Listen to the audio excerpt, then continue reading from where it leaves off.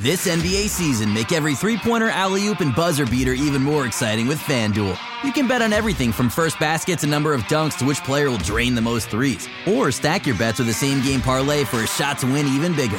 It's quick, easy, and you'll get your winnings fast. So download the app today and see why we're North America's #1 sportsbook. Make every moment more with FanDuel. 19 plus and physically located in Ontario. Gambling problem? Call 1-866-531-2600 or visit connectsontario.ca. I'm Chris Charisma for the Rapcast, brought to you by @Raptors Republic. And we're going one-on-one with Stephen Loung, NBA editor for Sportsnet. We're only 11 sleeps away from not only Raptors preseason action, but also from finally seeing the guys play on their home court in the confines of the Scotiabank Arena. Stephen, how are you doing, and how excited are you to finally see these guys play in person this year? I'm doing good. Thank you for having me. And yeah, this will be a very, very different Raptors team. And I guess the thing that excites me the most about the team this year would be, like, years past, you knew what the core was, you knew what the team could do and what it was capable of. This team, yeah, like a lot of the pieces are obviously the same, like the core segments of the team are the exact same, but there's just so much up in the air. Like, this team could be really, really good. It could be really, really bad. I don't think anyone has a good understanding, good feel of like what this Raptors team could actually be and what they could actually do. Yeah, there's, again, so many different directions this team can go. There's so many different directions we can go on this show here. But since we're talking about the team finally coming back to Toronto, we can erase that Tampa season from our memory. Let's stay on topic and talk about home. Toronto finished with 27 wins last year in Tampa. It was a shortened 72-game season, mind you. This year, Vegas has Toronto's over-under for win totals at 36.5. Do you think Toronto finishes over 36.5? And more importantly, what kind of impact does playing in Toronto have on that? So to answer the first question, if you're a betting man, I would take the over. Nice. Like, I see this team. It wouldn't be that much over, but I see this team as something like a 39 to 41 win team, like a squad that's gonna probably compete for like one of those play-in spots, maybe squeak in for like a 6 or 7 seed. But I see this team kind of fighting for one of those 4 play-in spots that I thought was a really good idea. It was really exciting last season.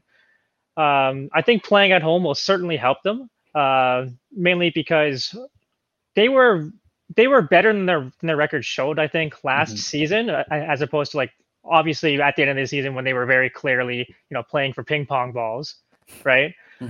But there's a lot of opportunities that they just kind of squandered, like late game execution. And maybe it was because of Amalie Arena, like unfamiliar surroundings. Maybe it's because they had, like their quote unquote home crowd purposely, rooting against them, right? So I figured that, like, they'll probably pick up a few more wins in, like, kind of late game situations if they're playing at home, because obviously the Raptors crowd, the Raptors fan base is rabid and they are 100% behind the team. They only want to see the Raptors win, which is obviously the exact opposite of what they experienced all of last season. So I think that will certainly help them.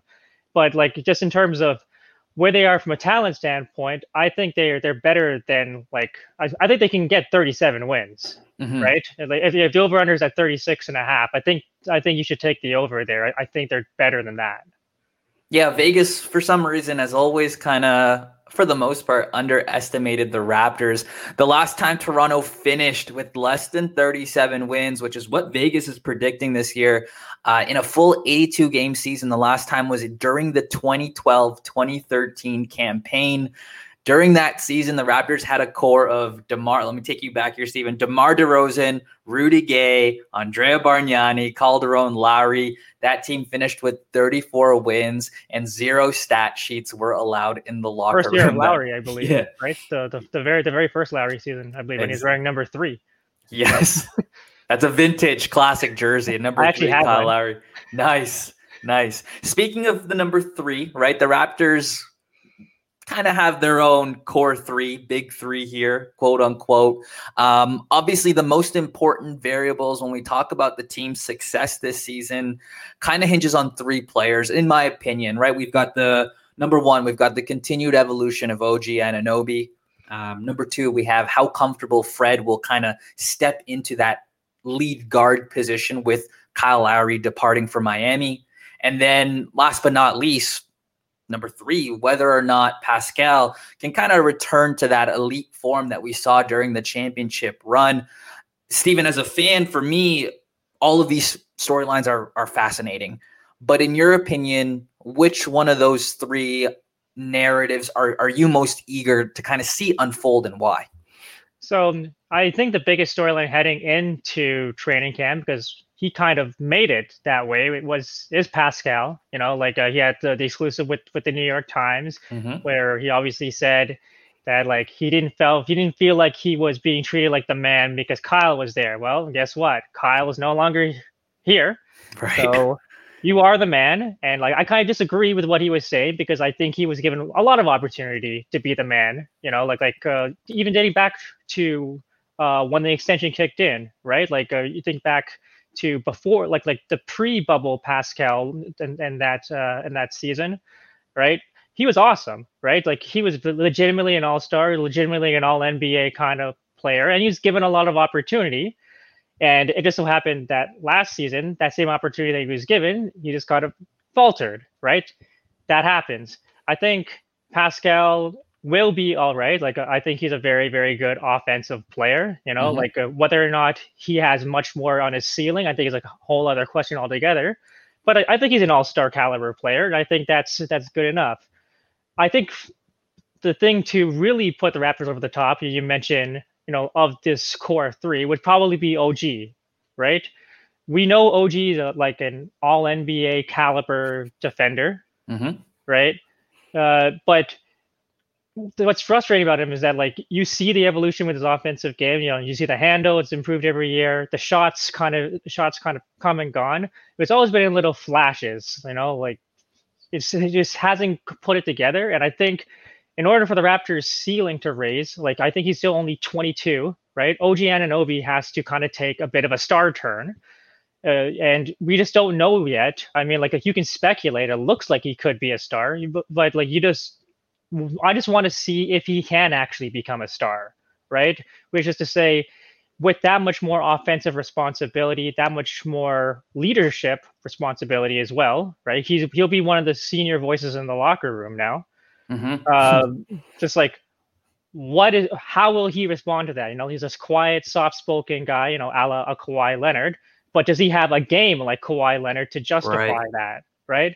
And you can speculate and have fun all you want, he is kind of like Kawhi, but Kawhi Leonard is a top 5 NBA player. I don't think OG Anunoby is quite like that, but he could become, I think he could end up being the Raptors' most important player because of what he does defensively, which and then I think one of the issues with this Raptors team is I think they may struggle to score. Because right now it looks like Pascal Siakam and maybe Gary Trent Jr. are your most reliable scoring options, from the wing. OG Anunoby, if he can, be a 19, 20 point per game scorer, or maybe shoot 45% from the field and 38% from 3, I think that would help them tremendously, right? For sure. Again, elite two-way play a la Kawhi Leonard is the dream scenario for Raptors Nation. And certainly he's going to get every opportunity to get those in-game reps. And like you had mentioned, kind of show whether or not he can do it. There's a vacuum of opportunities that is now kind of be dispersed amongst the team. And Freddie and Pascal, they can only take so many more shot attempts. So OG, again, going to be thrusted into the spotlight. This is the Rapcast, brought to you by @RaptorsRepublic. We've got Stephen Loung, NBA editor for Sportsnet. Actually, speaking of Sportsnet, I was reading a little bit earlier, the Raptors released the official 2021-2022 broadcast schedule. Obviously, Sportsnet carrying 41 regular season games, one of them being the return of Kyle Lowry to Toronto on February 3rd. That's going to be an amazing game. But also something that's kind of making its waves on socials is the announcement of Raptors legend Alvin Williams. He's going to be joining the Sportsnet crew as color commentator. Obviously, Leo Rautins has been such a staple of the broadcast in past years, and he's a big part of the history of Canada basketball. But just talk a little bit about how cool it is to have Alvin join the crew. Yeah, I mean, Alvin's a great guy.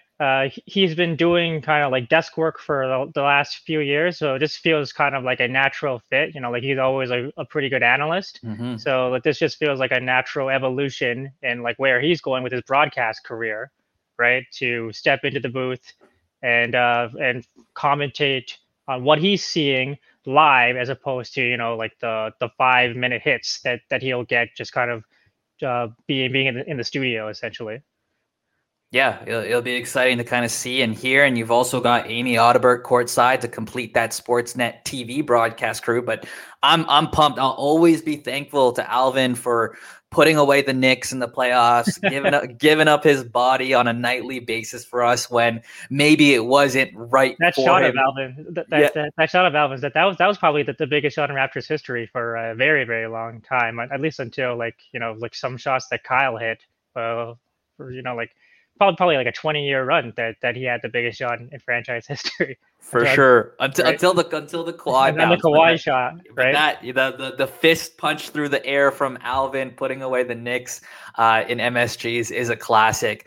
That's why I drafted him in the Raptors Republic all-time Raptors redraft. If you guys haven't checked that out, make sure you do so on YouTube after you're done with this show and this chat. Moving along, because of we'll call it a whirlwind of a season in Tampa, several Raptors like Utah, Malachi Flynn, Gillespie, they're going to be making their debut in front of the Toronto home crowd.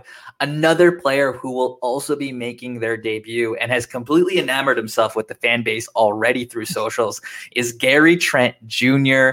Last year we saw an almost elite ability to create his own shot. And at times when he flashed this, it almost seemed like it was the best on the team.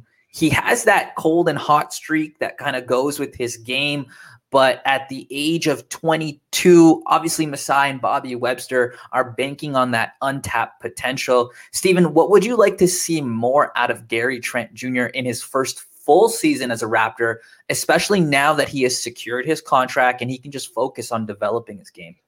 Yeah, I think Trent will be very important because, like I said, I think this team kind of lacks a little bit of scoring punch, right? And I think Trent's one of the guys who can actually make his own shot and get a bucket for them. So I know it's kind of weird because they traded him away, but I see Gary Trent as like a Norman Powell kind of dude for this Raptors team. Like a young Powell, right?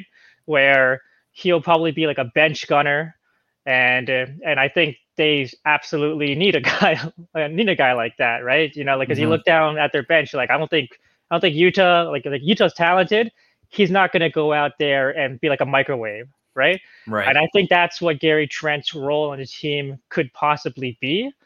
And you mentioned like his big shot making ability. I think that's very key. Again, that is very like Norman Powell like. So the one thing with Trent is that like when he first came over, I didn't know how good of a defender he was, and I like that aspect of his game. And so to me, he seems to be already ahead of Norm in that regard as a defender. And I'm not sure if he can become as good of an offensive player as Norm has turned into, but I think he can fill that kind of role that they need, right? Like they need someone who can knock down threes when they're open, someone who can attack the basket, and more importantly, someone when the shot clock's winding down, you give him the ball, he can go out and create his own shot. Because right now it's really just like Pascal, maybe Fred, and Gary Trent Jr. I think on the team who can do that, and you can feel comfortable with it. For sure. And again, it's that it's funny you bring up Norm. It's this Norman Gary conundrum. But again, banking on that untapped potential, that elite shot making flashes. Would love to kind of see him attack the rim a little bit more, but a career high in points for Gary last season, Steven. He saw a dip in efficiency from the field, but he'll be one of many things, narratives / storylines to keep an eye on as the Raptors come back. And you mentioned the efficiency. I just think like with more opportunity I think he's gonna get a lot of opportunity with this Raptors team. So I don't think he's going to be, like a lights out, super efficient guy. Mm-hmm. But I think he'll be a bit of a volume shooter, which could frustrate people, understandably, right? But I just think you got to give him the ball and see what he can do. Of course, yeah, man. Again, super excited to kind of see how that plays out. We've gotten to the point of the show where we'll kind of switch gears up a little bit. All season long, throughout this year, throughout the campaign, whenever we bring guests on, Steven, I'm going to run a segment called Can You Settle This For Us? Basically, I'm going to be bringing up topics that, buddies of mine are debating. These are the same questions, things I know our listeners are arguing about and debating about fiercely in their own group chats, on social feeds, by the water cooler. So where you come in, Steven, as someone who professionally covers the team, you're going to help steer us in the right direction. Okay. So first one, Goran Dragic didn't have, we'll say, the smoothest debut on social media as a Toronto Raptor. Didn't really do himself any favors early on. But as far as we know, he's going to be playing for Toronto, at least to begin the season. You saw him hanging out with Scotty, Sam Decker, I think Gillespie on the streets of Toronto that one night. It's not a secret that he wants to play with Luka or perhaps another contender. So here's where we're at with this. Some Raptors fans think we should just wait out the process and wait for the right trade, while others think we should kind of cut ties a little bit sooner to avoid a distraction or maybe open up some playing time for others. Where do you stand on this, Steven? Can you settle this for us?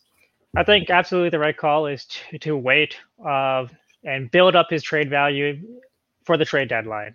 I mean, to me, that is the asset. That's the reason why they got him. The reason why they made that trade was to get Precious Achiuwa, first of all, right?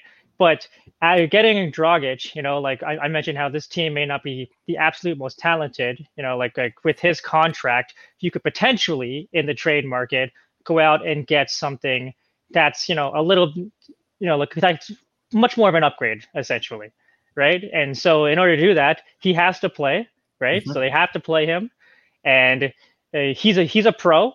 There's never any issues with his professionalism, whether or not he's going to give it at all. He will, right? And so that's to the benefit and I think that's also doubly to the benefit of some of the young Raptors on the team. Like I think of a Malachi Flynn, right, who was being mentored by Fred and Kyle. Now he can be mentored by Fred and Goran Dragic.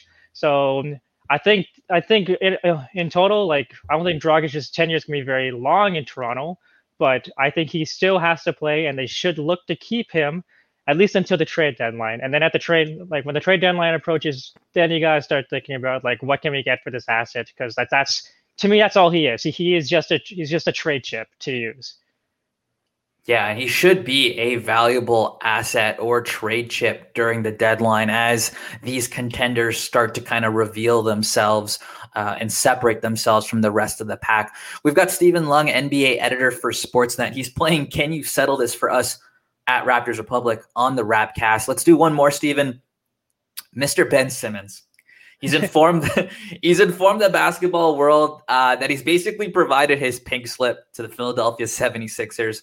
As of the last time we've checked, Toronto actually has the 5th best odds to land the disgruntled number 1 pick. Obviously, a lot of that has to do with what happened with Kawhi Leonard and what we were able to kind of pull off and parlay that into a championship.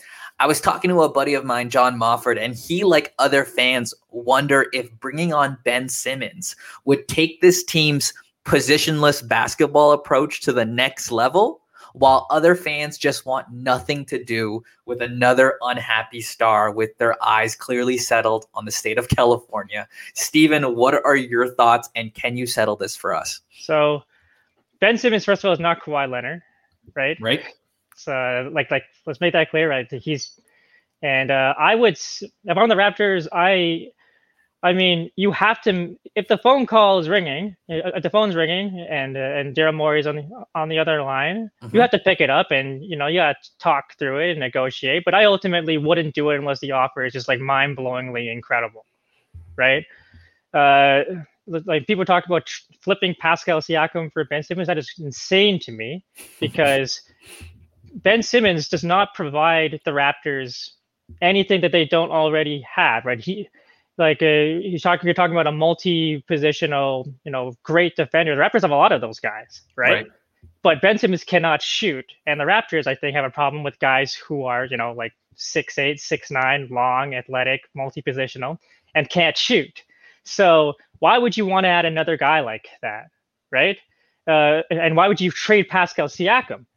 For a guy like that, if you're going to make a deal for Ben Simmons, you have to have Pascal Siakam still on your team, so Simmons has someone to pass the ball to, right? Like his best attribute is as a distributor, a playmaker.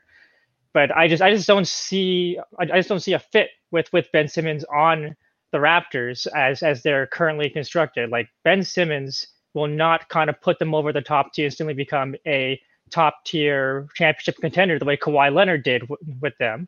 Like the Raptors at that time were already an incredibly good team. Like they were the top of the Eastern Conference standings every single season during that time. And Kawhi Leonard, was just like the boost of adrenaline that they needed to put him over the top. Ben Simmons is not that guy, so why would you make the deal?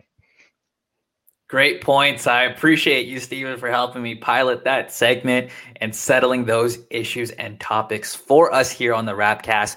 Before we let you go, I just want to talk about maybe one more thing, that being the start of Raptors training camp. We saw you tweet out the 20-man roster a couple of days ago. So headed into the camp, the Raptors finally have their 20 guys. The most recent finalized additions being Svi Mykhailiuk and Reggie Perry.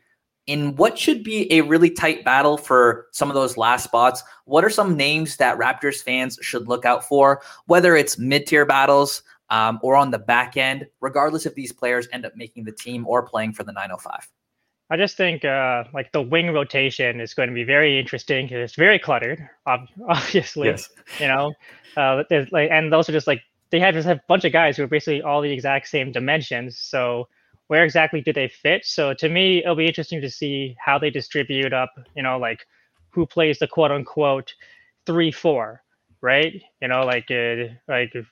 Where is Justin Champagny gonna fit in? Is that competition for Chris Boucher? Like Freddie Gillespie, obviously with center as well, with Ishmael Wainwright. It's just very, very cluttered. And I don't have a read right now who Nurse actually likes, and that'll present itself during training camp. It's just like a lot of up in the air. I think we know the players who are going to be on the roster, and so like the back end could be very, very muddled. And unfortunately, I can't really answer your question. I have zero read on who's actually going to be there. All right, fair enough. We'll get back to you on it, though, but totally understandable and fair answer. But, Steven, that just about does it here for us. I appreciate you coming on to the show. Yeah, no problem, man.